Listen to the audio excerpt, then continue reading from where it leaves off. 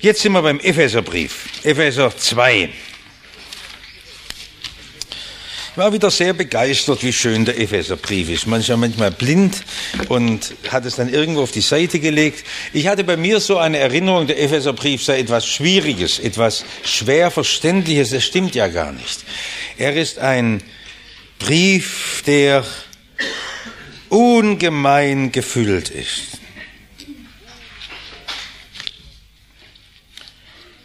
Also, jetzt muss ich Ihnen mal auch noch was sagen.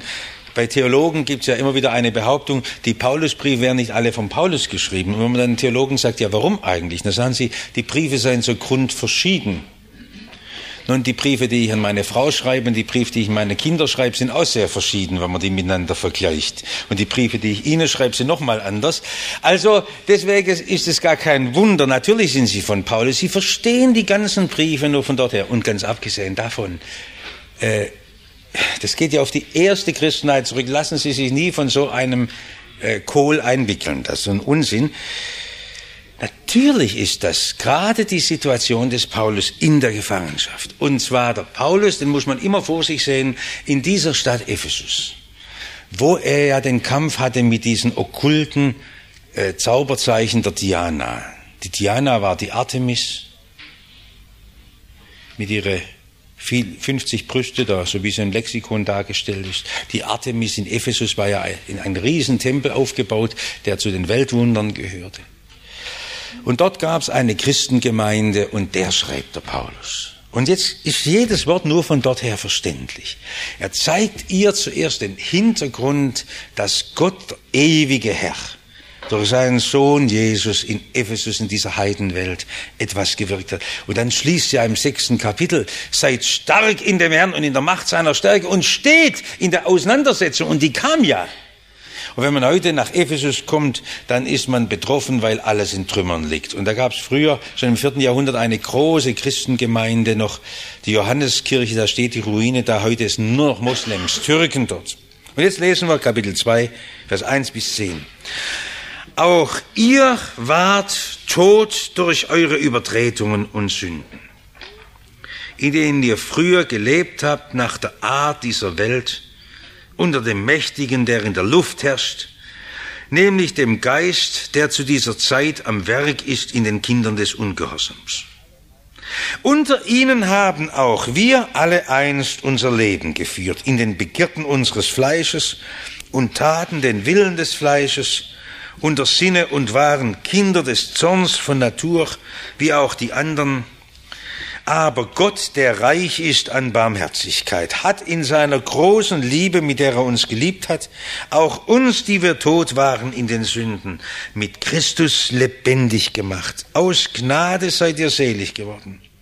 Und er hat uns mit auferweckt und mit eingesetzt im Himmel in Christus Jesus, damit er in den kommenden Zeiten erzeige den überschwänglichen Reichtum seiner Gnade durch seine Güte gegen uns in Christus Jesus. Denn aus Gnade seid ihr selig geworden, durch Glauben, und das nicht aus euch, Gottes Gabe ist es, nicht aus Werken, damit sich nicht jemand rühme. Denn wir sind sein Werk, geschaffen in Christus Jesus, zu guten Werken, die Gott zuvor bereitet hat, dass wir darin wandeln sollen. Beim Lesen haben wir deshalb Schwierigkeiten, weil wir alle heute flüchtig lesen. Wie lange brauchen Sie zur Morgenlektüre der Zeitung? In 4 Minuten ist man durch, dann weiß man, was in Nahost läuft und wie die Börsenkurse stehen und wie das Wetter wird und alles, dann fliegt man so durch. Die haben ja früher ganz anders gelesen. Die haben auch nicht so viel geschrieben, aber was sie geschrieben haben, haben sie anders gelesen. Sie haben auch laut gelesen. Eine ganz große Hilfe, wenn Sie langsam und laut lesen. Ihr Memorierer merkt ja das sowieso beim Lernen, aber etwa so schön auch in der Geschichte beim Kämmerer aus dem Mohrenland, der da bei Philippus bekehrt wird. Apostelgeschichte 8. Der fragt ja, verstehst du, was du liest? Und das ist nur so erklärt, dass er laut vor sich hin las. Sonst hätte er ja nicht gewusst. Sagt, er liest ja Bibel.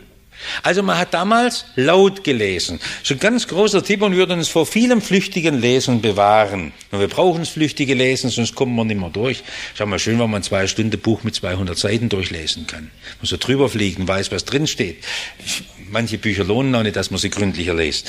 Aber es ist schön, wenn man beim Bibellesen jetzt jedes Wort auf die Goldwaage legt. Also, um was geht's jetzt? Die große Wende, die eintritt, wenn ein Mensch zum Glauben kommt. Jetzt muss ich Ihnen ein paar Beispiele erzählen. Für uns ist es ja immer nie richtig bewusst, wenn wir aus christlichen Traditionen kommen. Eigentlich ist das Schwierigste. Man kommt aus geprägten Verhältnissen und dann ist man nicht mehr imstande, Christus, Jesus zu sehen. Denn man sieht bloß seine Eltern und mit denen hat man im Streit gelebt, man ist in der Spannung, der christliche Glaube ist belastet. Habt ihr es gehört bei 40-jährigen Leuten, wo man sagt, möchte ich einladen in die Gemeinde, oh, wir können als Kinder keine bunte Kleider anziehen dürfen.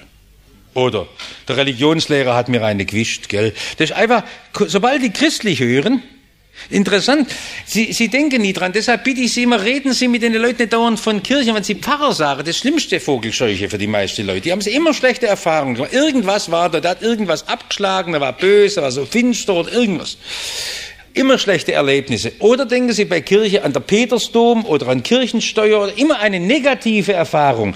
Und das größte Erlebnis ist ja, wenn Menschen Jesus entdecken. Wir sollten ganz stark darauf achten und sagen, Leute, von der Kirche wollen wir jetzt gar nicht reden. Ich mache da manchmal ein paar flotte Sprüche und sage, ach Kirche, da könnte ich Ihnen auch manches Kritische erzählen. Mir geht es um Jesus.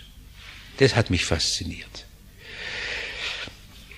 Der hat in meinem Leben eine Wende erreicht, seitdem er der Herr meines Lebens ist. Über den Punkt sollten wir reden. Das ist ein missionarisches Gespräch. Und der Paulus sagt, ihr in Ephesus, wisst ihr eigentlich, was damals passiert ist, als ihr Jesus als euren Herrn angenommen habt? Die meisten Leute, die heute sich christlich nennen, die sagen, ich bin doch Christ. Aber sie haben Jesus nie angenommen. Er ist auch nie Herr ihres Lebens. Sie sind nicht mal im Glauben klar, was sie wollen. Und da liegt eigentlich die große Not in unserer Kirche drin. Sie finden dann immer wieder, das sind ein paar geisteskranke Leute, die da immer so drängen, dann so einen missionarischen Fimmel, das muss bei denen irgendwo in ihre Chromosome komische Anordnung sein, religiöses Spleen oder was haben die. Aber die verstehen gar nicht, dass wir etwas erleben mit Jesus, dass wir sagen, auf vieles könnten wir verzichten, aber Jesus ist die Mitte unseres Lebens. Warum? Wir waren tot ohne Jesus. Wir waren tot. Von wegen. Für der Paulus ist beim Toten nicht interessant, da denkt er jetzt nicht bloß an einen Leichnam, der da liegt mit eingefangenen Wangen oder gar der schon in der Verwesung ist als Leichnam, sondern er sagt, im Grund ging von diesem Leben nichts Neues mehr aus. Oder ein anderes Beispiel, warum das bei dem Paulus so wichtig ist mit Tod. Ein Mensch, so wie wir ihn treffen, der kann für göttliche Dinge gar nichts entwickeln, weil er abgestorben ist. Dem erzählen Sie was Sie erfüllt und der kann das nur einordnen und sagen, ja, da gibt's so Esoterik und da gibt's auch einen Buddhismus und Islam.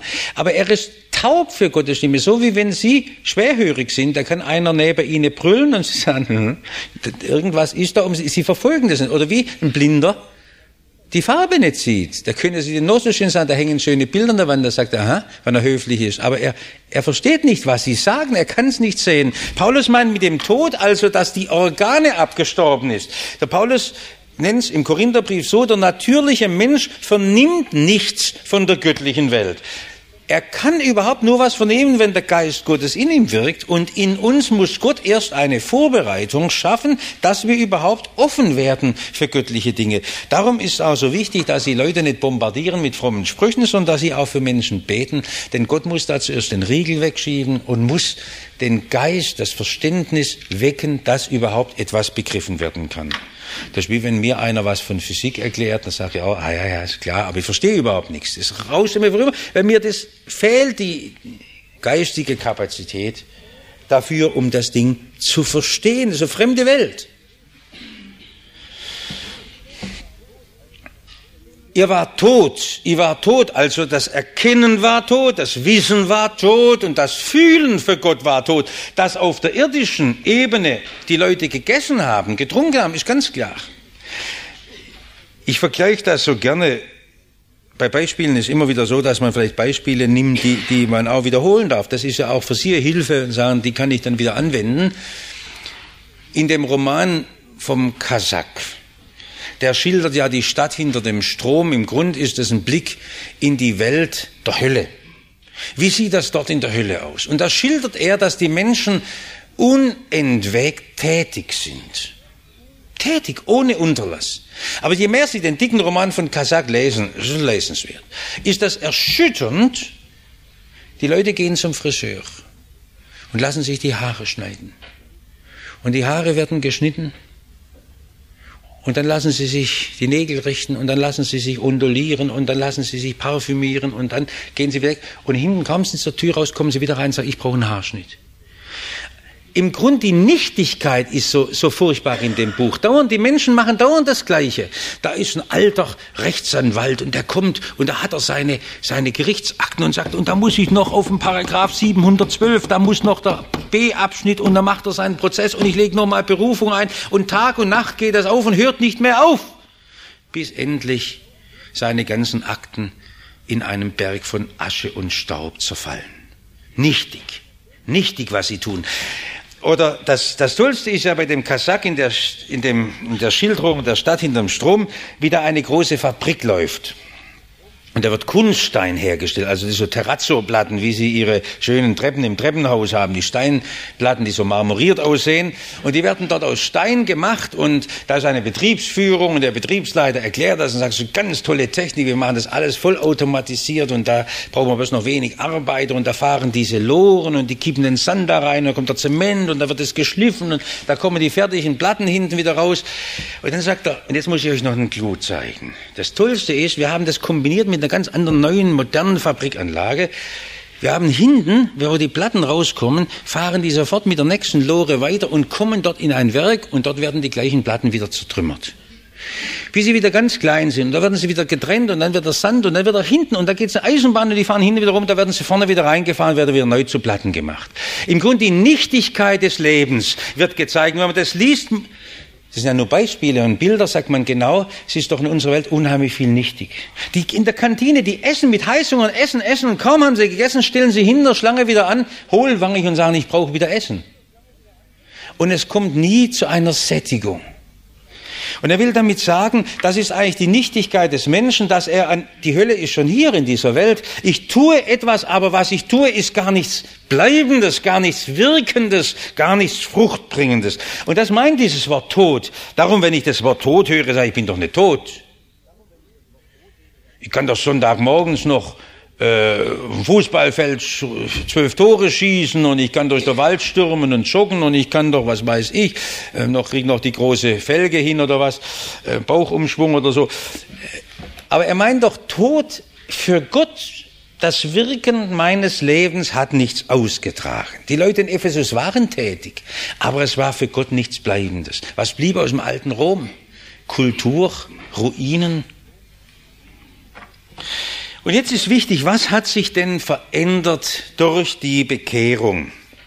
Wir trafen Künstler und die haben uns erzählt, wie sie zum Glauben kamen.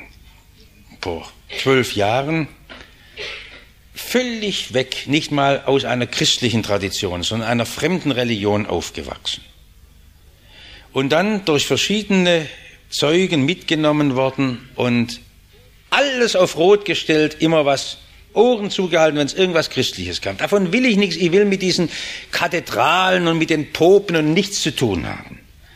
Und irgendwo in einer Versammlung, ein Nichtpfarrer redet von Jesus. Und das hat den Mann so gepackt. Zuerst die Frau, dann den Mann. Und haben sie in einer konkreten Not gebetet und haben an demselben Abend sich dem Herrn Jesus verschrieben. Und das war jetzt so schön, wo wir mit denen zusammen waren, wo die erzählt haben, sagen, jeder Tag, und wir können, wenn wir im Auto sitzen, bloß mit ihm reden und wir sagen zu Gott jetzt einfach bloß nur Papa, so ist er unser lieber Vater und wir sind so vertraut mit ihm und wir leben mit ihm und wir sehen seine Wunder und wir erfahren seine Nähe.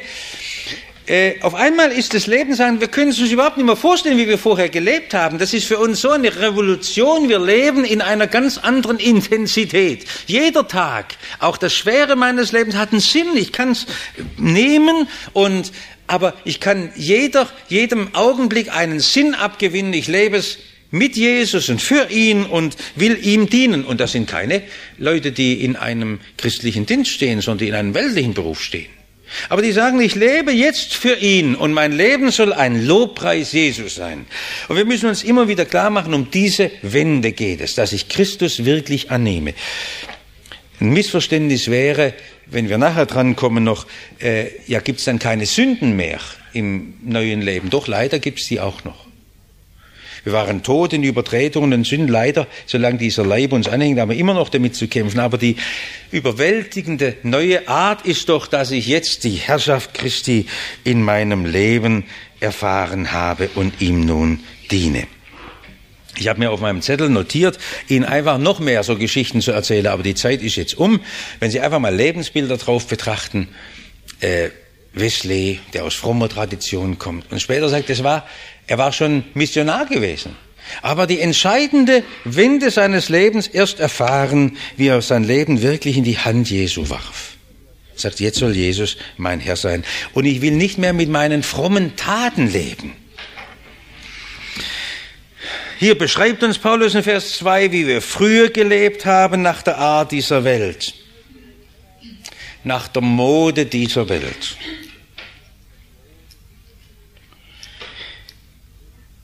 Ist ja bei uns immer leicht zu erklären, wenn wir etwa junge Leute haben, morgen Abend im Jugendbibelkreis.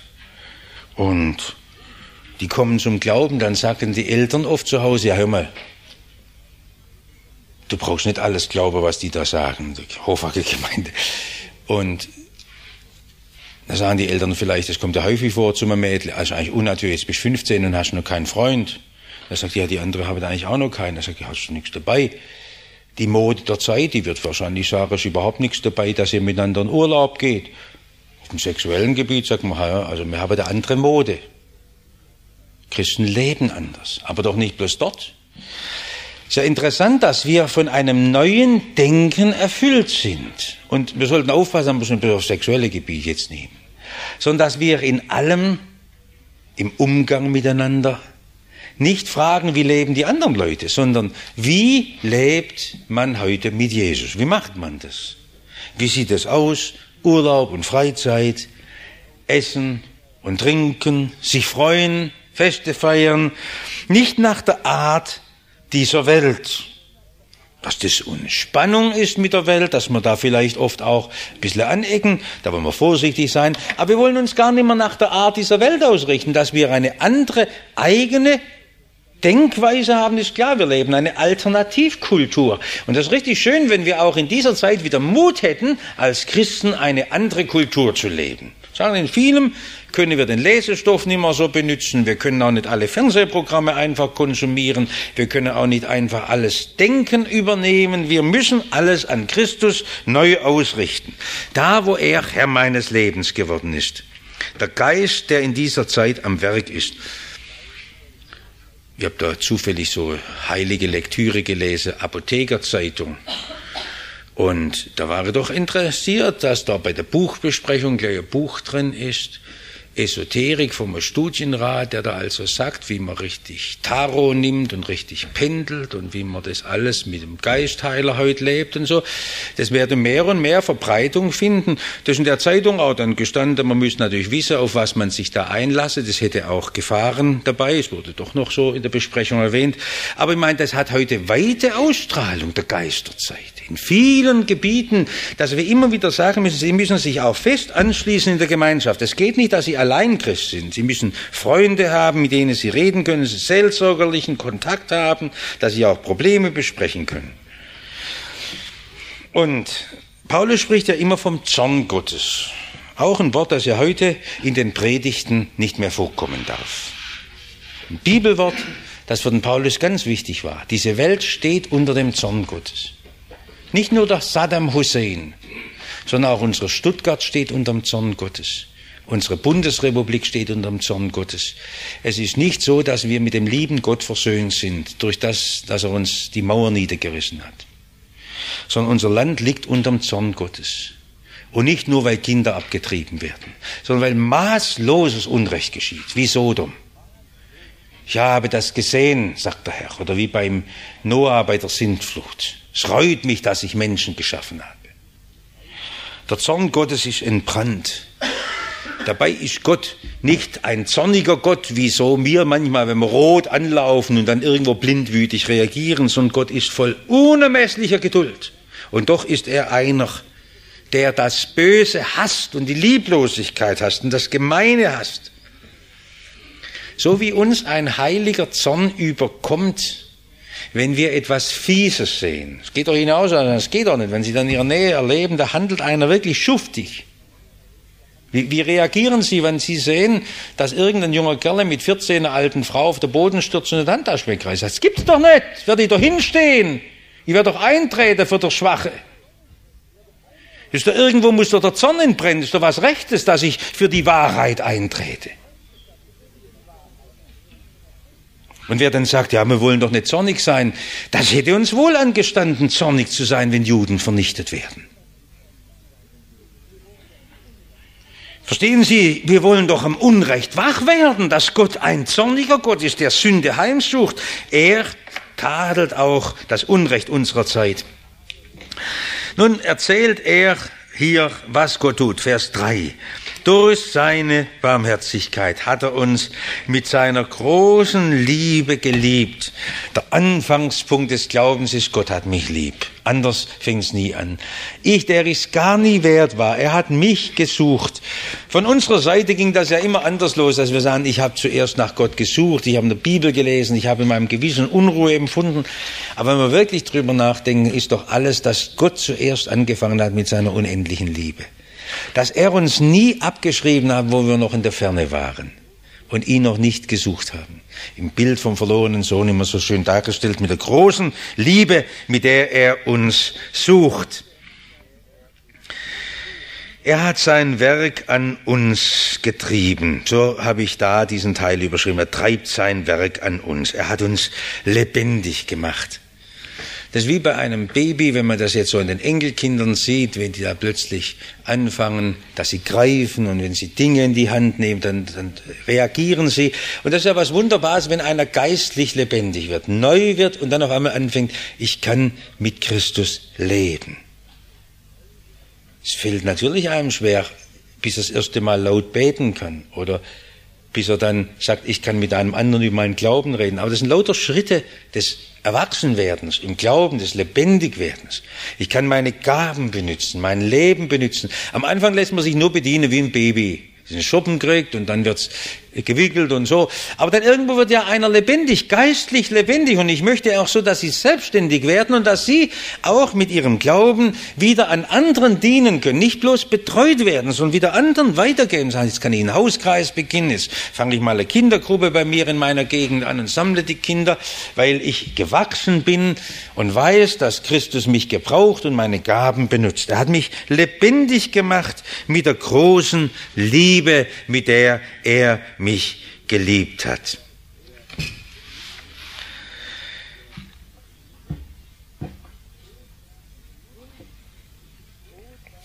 Uns, die wir tot waren in den Sünden, mit Christus lebendig gemacht. Liebe Freunde, das ist immer so, dass wir untüchtig sind. Wir sind nicht begabt.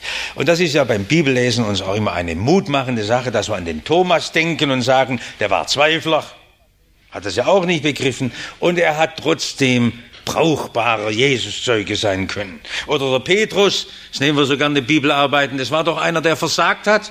Und Jesus hat ihn benutzt. Er hat ihn lebendig gemacht. Es waren lauter Nieten.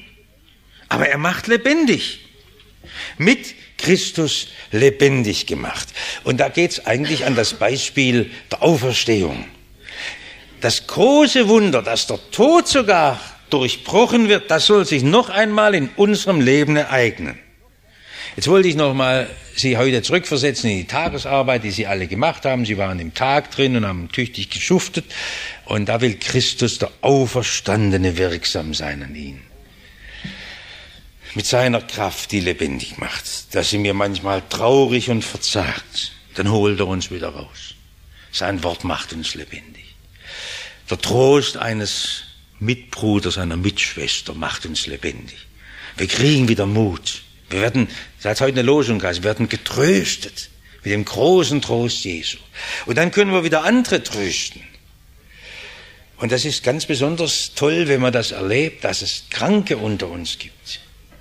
die dort in ihrer Krankheit so viel Leben erfahren, dass sie die anderen Toten rausholen. Oder dass es Trauernde gibt, die nicht bloß in der Trauer verharren, sondern aus ihrer Trauer lebendig werden und jetzt fröhliche Trostworte hineinrufen. Er hat uns lebendig gemacht. Er, der Auferstandene, wird in unserem Leben so mächtig. Christus ergreifen, das ist das Wunder unseres Lebens.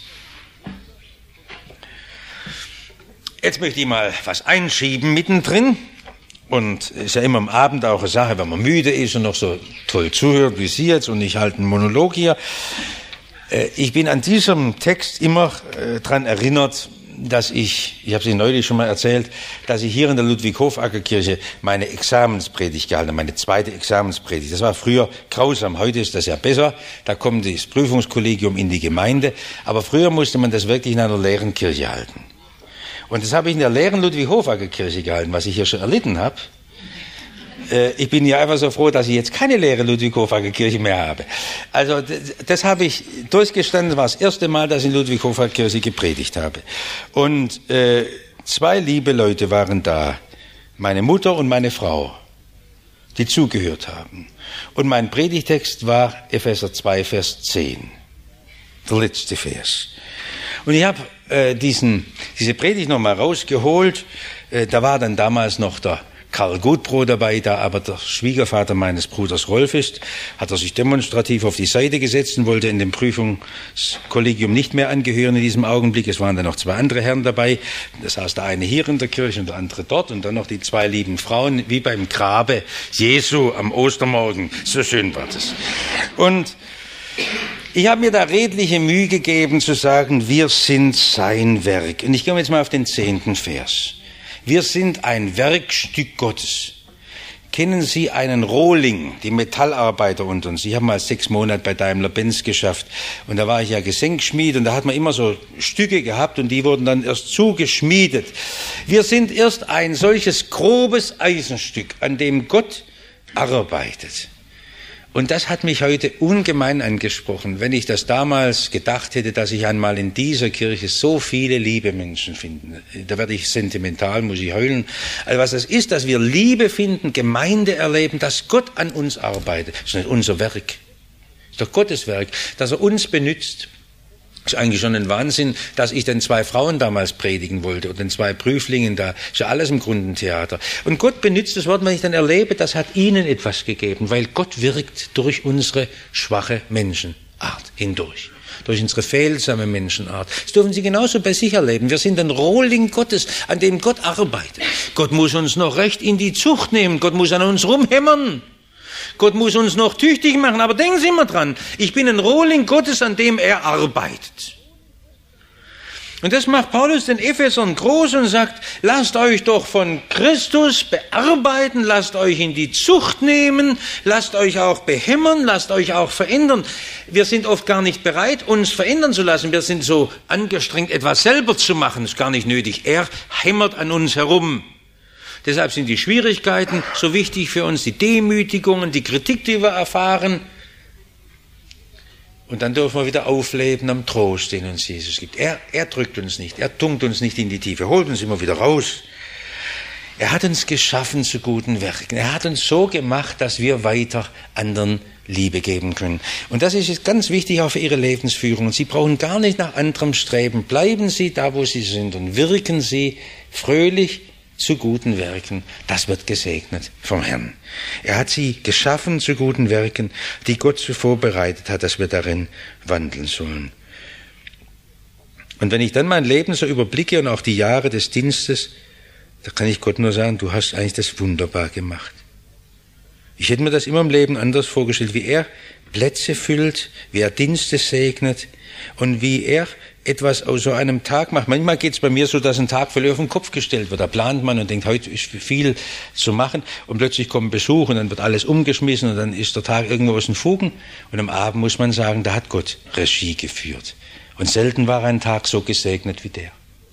Und es ist wunderbar, wenn man sich so der Führung Gottes überlässt und sagt, auch die Widrigkeiten kommen aus seiner Hand, aber ich darf im Glauben und unter seiner Herrschaft Leben.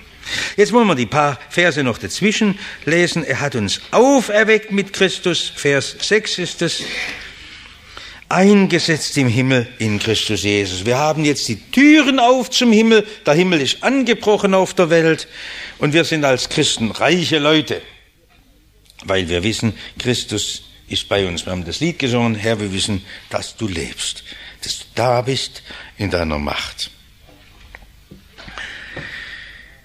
Es steht immer wieder von der Gnade da.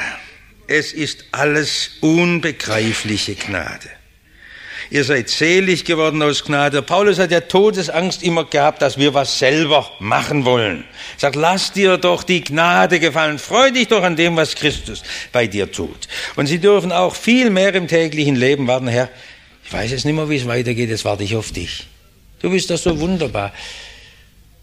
Kindlicher sollten wir werden und uns in diese Gnade Jesu einhüllen lassen. Er will in den kommenden Zeiten den überschwänglichen Reichtum seiner Gnade gegen uns in Christus Jesus zeigen. Ihr seid aus Gnaden selig geworden. Unverdient. Unverdient ist das. Ihr seid schon heute Himmelsbürger. Leute, die eine Zukunft haben. Gerecht und heilig geworden durch die Vergebung Jesu. Ihr seid reiche, glückliche Leute. Jetzt muss ich noch ein Wort sagen. Durch Glauben und das nicht aus euch. Gottes Gabe ist es.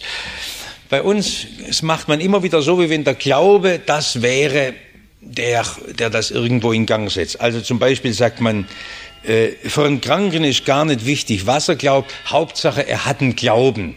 Er hat einen Glauben. So sagt ja das Hänschen, nicht? Hauptsache, er hat einen Glauben. Er muss irgendwie bloß glauben, das wird gut. Und der Glaube ist die Suggestionskraft, mit der man alles verändert. Das positive Denken. Also man muss an was glauben. Die Christen glauben an irgend so einen alten, verstaubten Unsinn von vorgestern. Und wir glauben halt heute an das positive Denken oder an das Karma oder sonst was. Und dann verändert sich was. Das ist ein Nonsens. Das ist ein völliger Nonsens. Diesen Glauben meint der Paulus nicht. Das ist auch bei Christen manchmal so, als ob der Glaube, das wäre, nein, der Glaube ist nur das Annehmen, das für Wahrhalten, das Wissen, Christus hat für mich bezahlt. Und der Glaube ist gar nichts, das ich machen muss. Man sagt, ich kann gar nicht glauben. Doch, das kannst du. Du kannst einfach sagen, danke, Herr Jesus. Das Glauben. Danke. Danke, dass alles vergeben ist. Danke, dass du da bist. Und danke, dass ich nie in Tiefen falle, wo du mich nicht hältst. Danke. Das Glauben. Machen Sie aus dem Glauben bitte nicht so eine Kraft. Wenn ich das müsste, meinem Leben immer eine positive Seite abgewinnen, das kann ich gar nicht. Die Bibel viel realistischer, die redet auch vom Leiden und von schweren Dingen. Aber ich darf wissen, dass seine Zusage nicht bricht, dass sein Wort wahr ist. Glaube ist nur die Röhre. Glaube ist nur der Handschlag, wo ich sage, jawohl, Herr Jesus, ich pack's. Ich glaube dir. Ist doch klar. Und früher immer das verglichen mit einem Liebesverhältnis. Wo zwei Menschen sagen, wir heiraten, ich traue dir. Das ist Glauben. Gar keine große Sache. Sie brauchen keinen zerlumpten Menschen sagen, ich vertraue dir. Das wäre wahnsinnig. Sondern Sie können dem Herrn aller Herren, der noch nie gelogen hat, dem können Sie vertrauen. Das ist ein einfacher Schritt. Ja zu sagen zu ihm. Durch Glauben habt ihr die Gnade angenommen und ihr lebt jetzt in dieser Gnade und dürft auch darin sein. Nicht aus Werken, damit sich jemand rühme. Er erzählt in dem ganzen Abschnitt jetzt so wunderbar, wie wir reich beschenkt sind durch das, was Jesus an uns tut. Ich will da aufhören, aber möchte das noch einmal in Erinnerung rufen, was das bedeutet. Was das bedeutet, Leute mit allen Mängeln und Fehlern. Die Epheser waren aus dem Heidentum gekommen, tot in Begierden und Sünden und sind auf einmal von Gott wertvoll gemacht worden.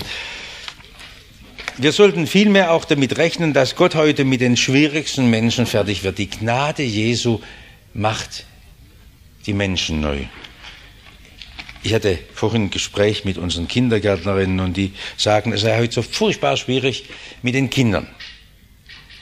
Die sagen immer, ihr wisst überhaupt nicht, da kommt eine Lawine auf uns zu und das ist so furchtbar und die sind alle kaputt und die kann man überhaupt nicht mehr zurechtbiegen. Die sind also völlig pessimistisch.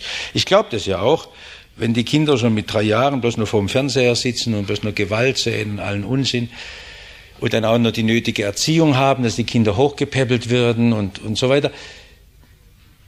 Aber ich bin überzeugt, dass die Gnade alles zurechtbringt. Wenn die Gnade wirklich in unserem Leben Raum gewinnt. Da gibt es verbitterte, depressive Menschen, wenn sie die Gnade Jesu begreifen. Er hat mich lieb, er nimmt mich an. Er hat meine Schuld durchgestrichen. Ich möchte mein Leben lang nichts anderes verkündigen als diese große Botschaft, das Erbarmens Jesu. Und Paulus sagt, das ist das Tolle. Wer das ergriffen hat, er ist neu geworden, der hat was erlebt. Und das ist die Revolution, die geschehen ist in Ephesus. Ihr habt das ergriffen. Ihr müsst sehen, was Gott an euch treibt, durch euch hindurch und an euch macht er die entscheidende Sache. Und jetzt steht vor Ihnen wieder ein Berg morgen und Sie sagen, vor mir stehen so viele ungelöste Dinge. Sie brauchen gar nicht den Berg hochklettern, sondern Sie dürfen damit rechnen, dass Christus durch Sie gute Werke vollbringt. Er wird auch Ihnen die Worte in den Mund legen. Er wird in ihr Herz Liebe hineingeben, er wird Verständnis geben. Sie dürfen mit ihm leben, einer ganz engen, vertrauten Lebensgemeinschaft. Und das ist Christsein. Jetzt war ich heute Abend ein bisschen bemüht, dass wir nicht theoretisch drüber reden, aber es ist vielleicht doch wieder viel theoretisch geworden. Ich hoffe, dass der Geist Gottes die Brücke geschlagen hat und manches auch konkret bei Ihnen gezeigt hat.